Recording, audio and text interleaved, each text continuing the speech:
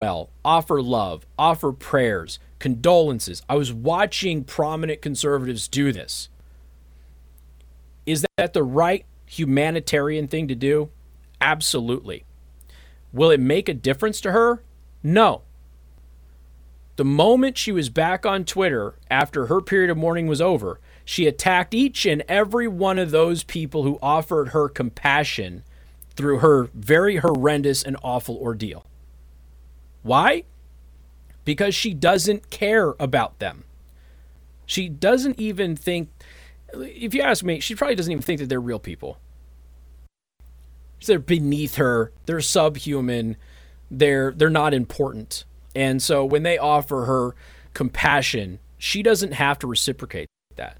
There's a lot of examples that I've given you over years of that type of stuff. And happening, I was telling him, like, look, I understand what she's going through is horrendously awful. I get it.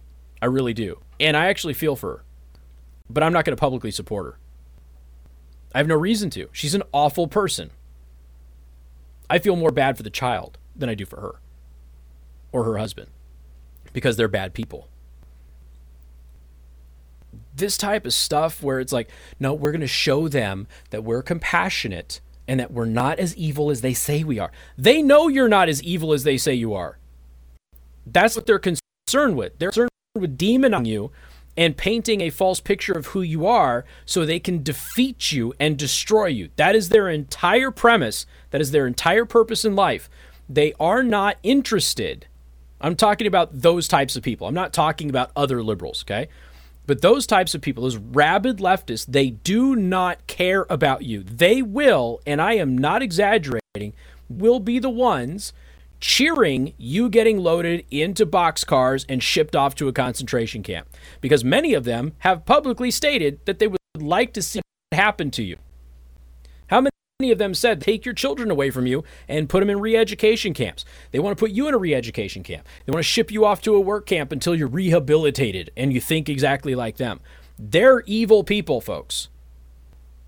But then you've got others that are not. And I have no issue coming to their defense, coming to their aid. But you've got to pick and choose those battles. It doesn't make any sense for you to devote that energy, that time, to people who will never reciprocate that compassion and that virile defense of you if you ever need it. You're wasting energy. And what you're doing is you're actually helping them. You're helping them in their cause. Alyssa Milano deserves no order. None. Something bad happens to Alyssa Milano at some point in time, stay quiet about it. Don't come to her aid. She doesn't deserve it. There are other people that don't either. But I would also caution you, don't apply that to everybody that you disagree with politically. There are good people that you disagree with politically who will consistently defend you on principle, even though they disagree with you. You need to do the same for them when they run up against it as well. And a lot of those are going to be comedians, liberal comedians and things like that. I'm a huge Bill Burr fan. He's one of the first people to tell you he's left. But he moved to Los Angeles and he goes, I'm a liberal, but you guys are crazy. He finally spoke out about Gina Carano. For those of you who don't watch The Mandalorian, Bill Burr is on The Mandalorian. And he says he's been defending her. And he's pointed out that she's one of the sweetest people that you're ever going to meet, which is what everybody says about Gina Carano. And now he's making the case, like, oh, I suddenly have to watch what I say now. And I'm a comedian who is known for being provocative, right? Bill Burr has a lot of bits about women and other scenarios that would be cancel culture in Hollywood. And this is a guy just trying to make a living being a comic. Comics run into this a lot. And so I'm glad that he's finally defending her. And I realize that I've kind of just narrowed in on like one specific thing. But this goes back to the culture wars. And the culture wars, of course, emanate from the educational system. We led the show today with what's happening in Penn. Penn is it looks like, based on the email that they sent home with parents, Penn looks like going to be indoctrinating some of their students in some social justice warrior nonsense. Now, we don't know how they're going to implement this so-called curriculum, but it doesn't look good because of the verbiage that they're using. It's the same verbiage that you get from anti-white activists. And that's concerning a lot of people. We hope it doesn't turn out that way, but Penn shouldn't be doing that. Hopefully it turns out that our concerns are invalid. I hope that's the case. But then, of course, we go into the culture war. Well, the culture war emanates from radicals in school teaching your kids. And a lot of times that's in grade school. A lot of times that's in your schools, but it's often your colleges. You all know this. And here we have a situation where you analyze 8 different surveys of graduate level professors and doctoral students, and the majority of them are okay with discriminating against their conservative or right-leaning peers in some form. Why are these professors and doctoral students okay with discriminating against people that they disagree with? One of the best teachers I ever had, my geopolitical economics teacher, Mr. Swallow. First day in class, I'm letting you all know I'm a liberal, but I will treat you fairly. That's all I needed to hear. And he did. Great teacher. Great teacher, good man. But he wouldn't have fit in this category. These are professors and doctoral students who actively think it is all right to discriminate against their students.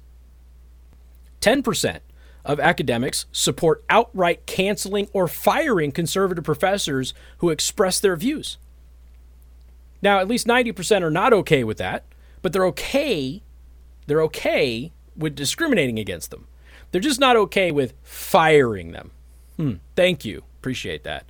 The study also adds a new dimension of two recent stories of harassment and intimidation of conservative voices in academia. Conservatives have long been a minority in American universities. Again, watch the documentary Indoctrinate You.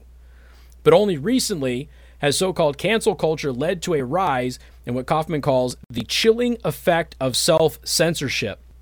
And that is, of course, where you're afraid to say anything, you just don't. And you see the argument, you see the battlefield to the other side. And then the culture war continues to get out of control.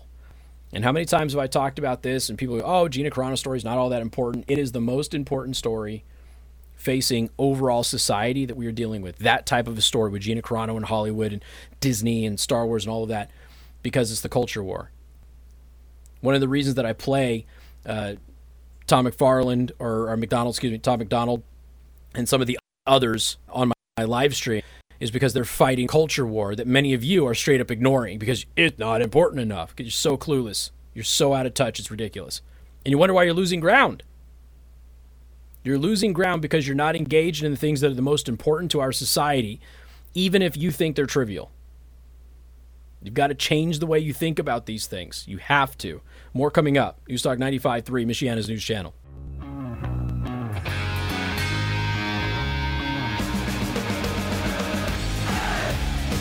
And good afternoon. Thank you for tuning in. News Talk 95.3, Michiana's news channel. Once again, I am your host, Casey Hendrickson, on a new streaming platform. We're on the DLive platform too, but we'd like to get everybody over to Trovo. It's a newer platform. A lot of people are kind of going over to it, so it's young, but it's trovo.live/Casey the host. Trovo.live/Casey the host.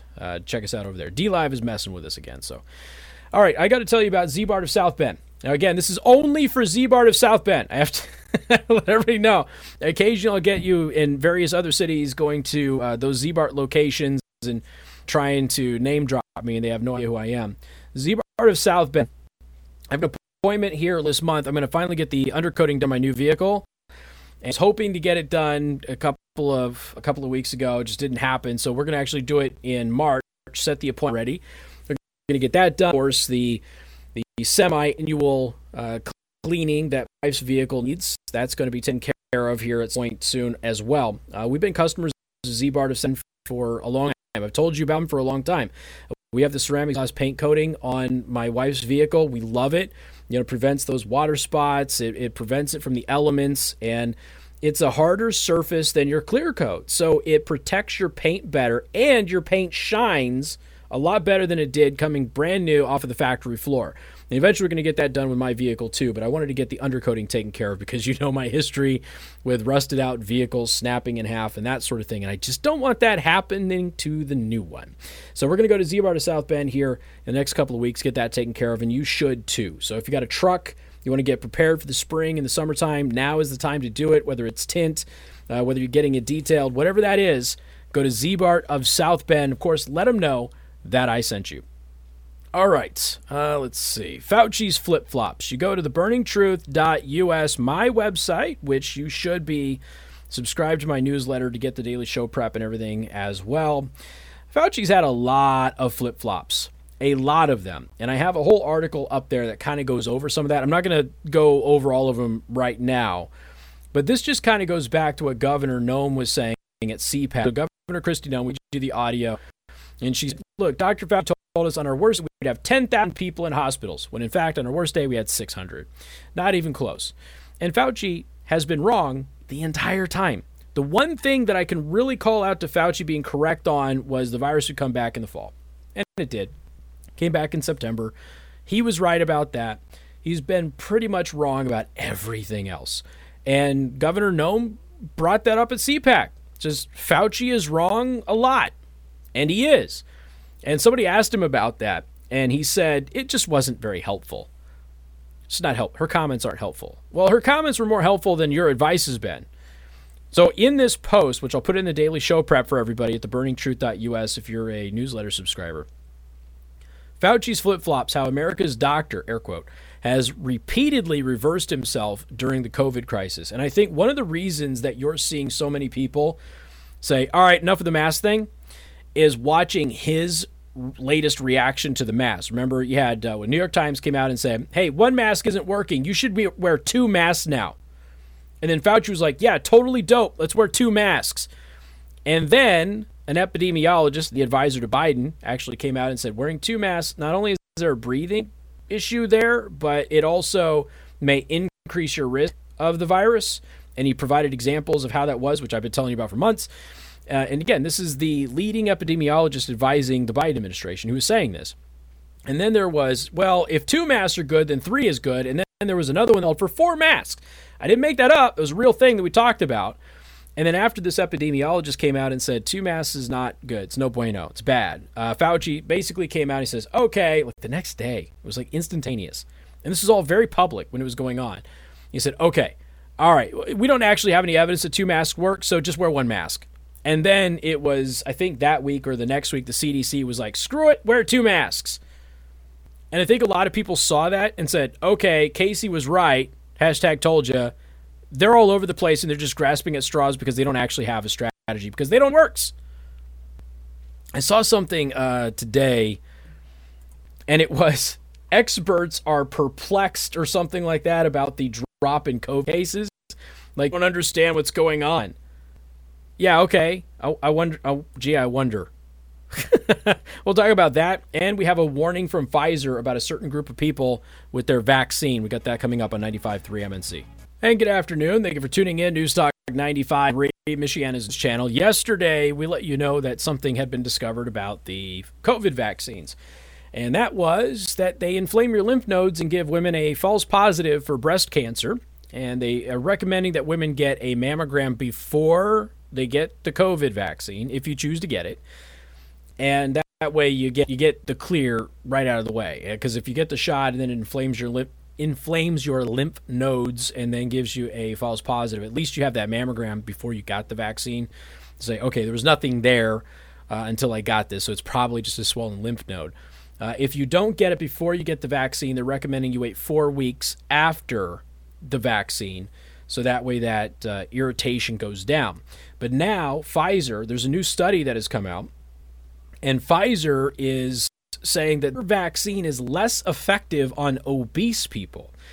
So if you fall into that category, the vaccine is not going to be as effective. They define this as having a BMI, which again is not an accurate measure. But anyway, they identified BMI over 30 produced about half the amount of antibodies compared with people who had a healthy body weight, according to the study. The study was done by the National Cancer Institute, And yeah, so yeah, researchers at the National Cancer Institute. So if you have a BMI over 30, then it produces half of the antibodies as the vaccine does in people who are not as heavy. Okay, so if you're in that category, what does that actually mean for you? You might actually have an easier go of it. Be honest with you, when you get the second dose. But and again, obesity, morbid obesity, is one of the the comorbidities that really affects COVID. And it was interesting because during this whole process, there was like the continuation of these magazines that were putting people who are not healthy on there as being healthy. And as I've said before, I mean, live your life the way that you want to live your life. Just be honest with yourself about you, your health, your body, that sort of thing, and then you'll be fine. But they were promoting being really heavy as being okay and healthy, but it's not. And at the same time, we're in the middle of a pandemic where we know that people who weighed the weight that was in the magazine were at a higher risk of dying from COVID. It was just one of these surreal things. It just didn't make any sense. A couple of people pointed that out. We pointed it out in the show, but they said pretty much every bit of health advice you've gotten from the government over the past, say, 50 years has been wrong. Pretty much everything has been wrong. All right, we got more coming up. I'll tell you about this other thing here, because this is where the scientists are struggling to figure out why COVID cases are dropping. Because it's not November. Well, I should say it's not October. Before November. Got more coming up. 95.3 MNC. All right, so this is the headline. To explain, scientists struggle to figure out plunging COVID cases. Let's see. The election is over. Finally acknowledging what I've been telling you for months, that the PCR test was oversensitive and adjusting for the threshold.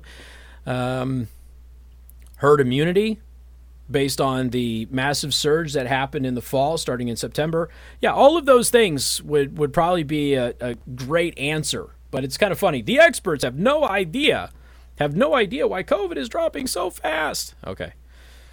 It's because a lot of those experts aren't actual experts, whereas the real experts from all over the globe who have been telling us that we've had this thing wrong from the very beginning, yeah, those folks are out there. And they're just... Here's the thing. A lot of the stuff that I told you back in March and April and May, a lot of that stuff is just normal now, but back then it was a conspiracy theory. That's the thing. Throughout the entire pandemic, I never gave you my opinion on what I thought about all of this stuff. I always presented you the evidence that came from actual research and actual experts. Here's Bill O'Reilly. Have a wonderful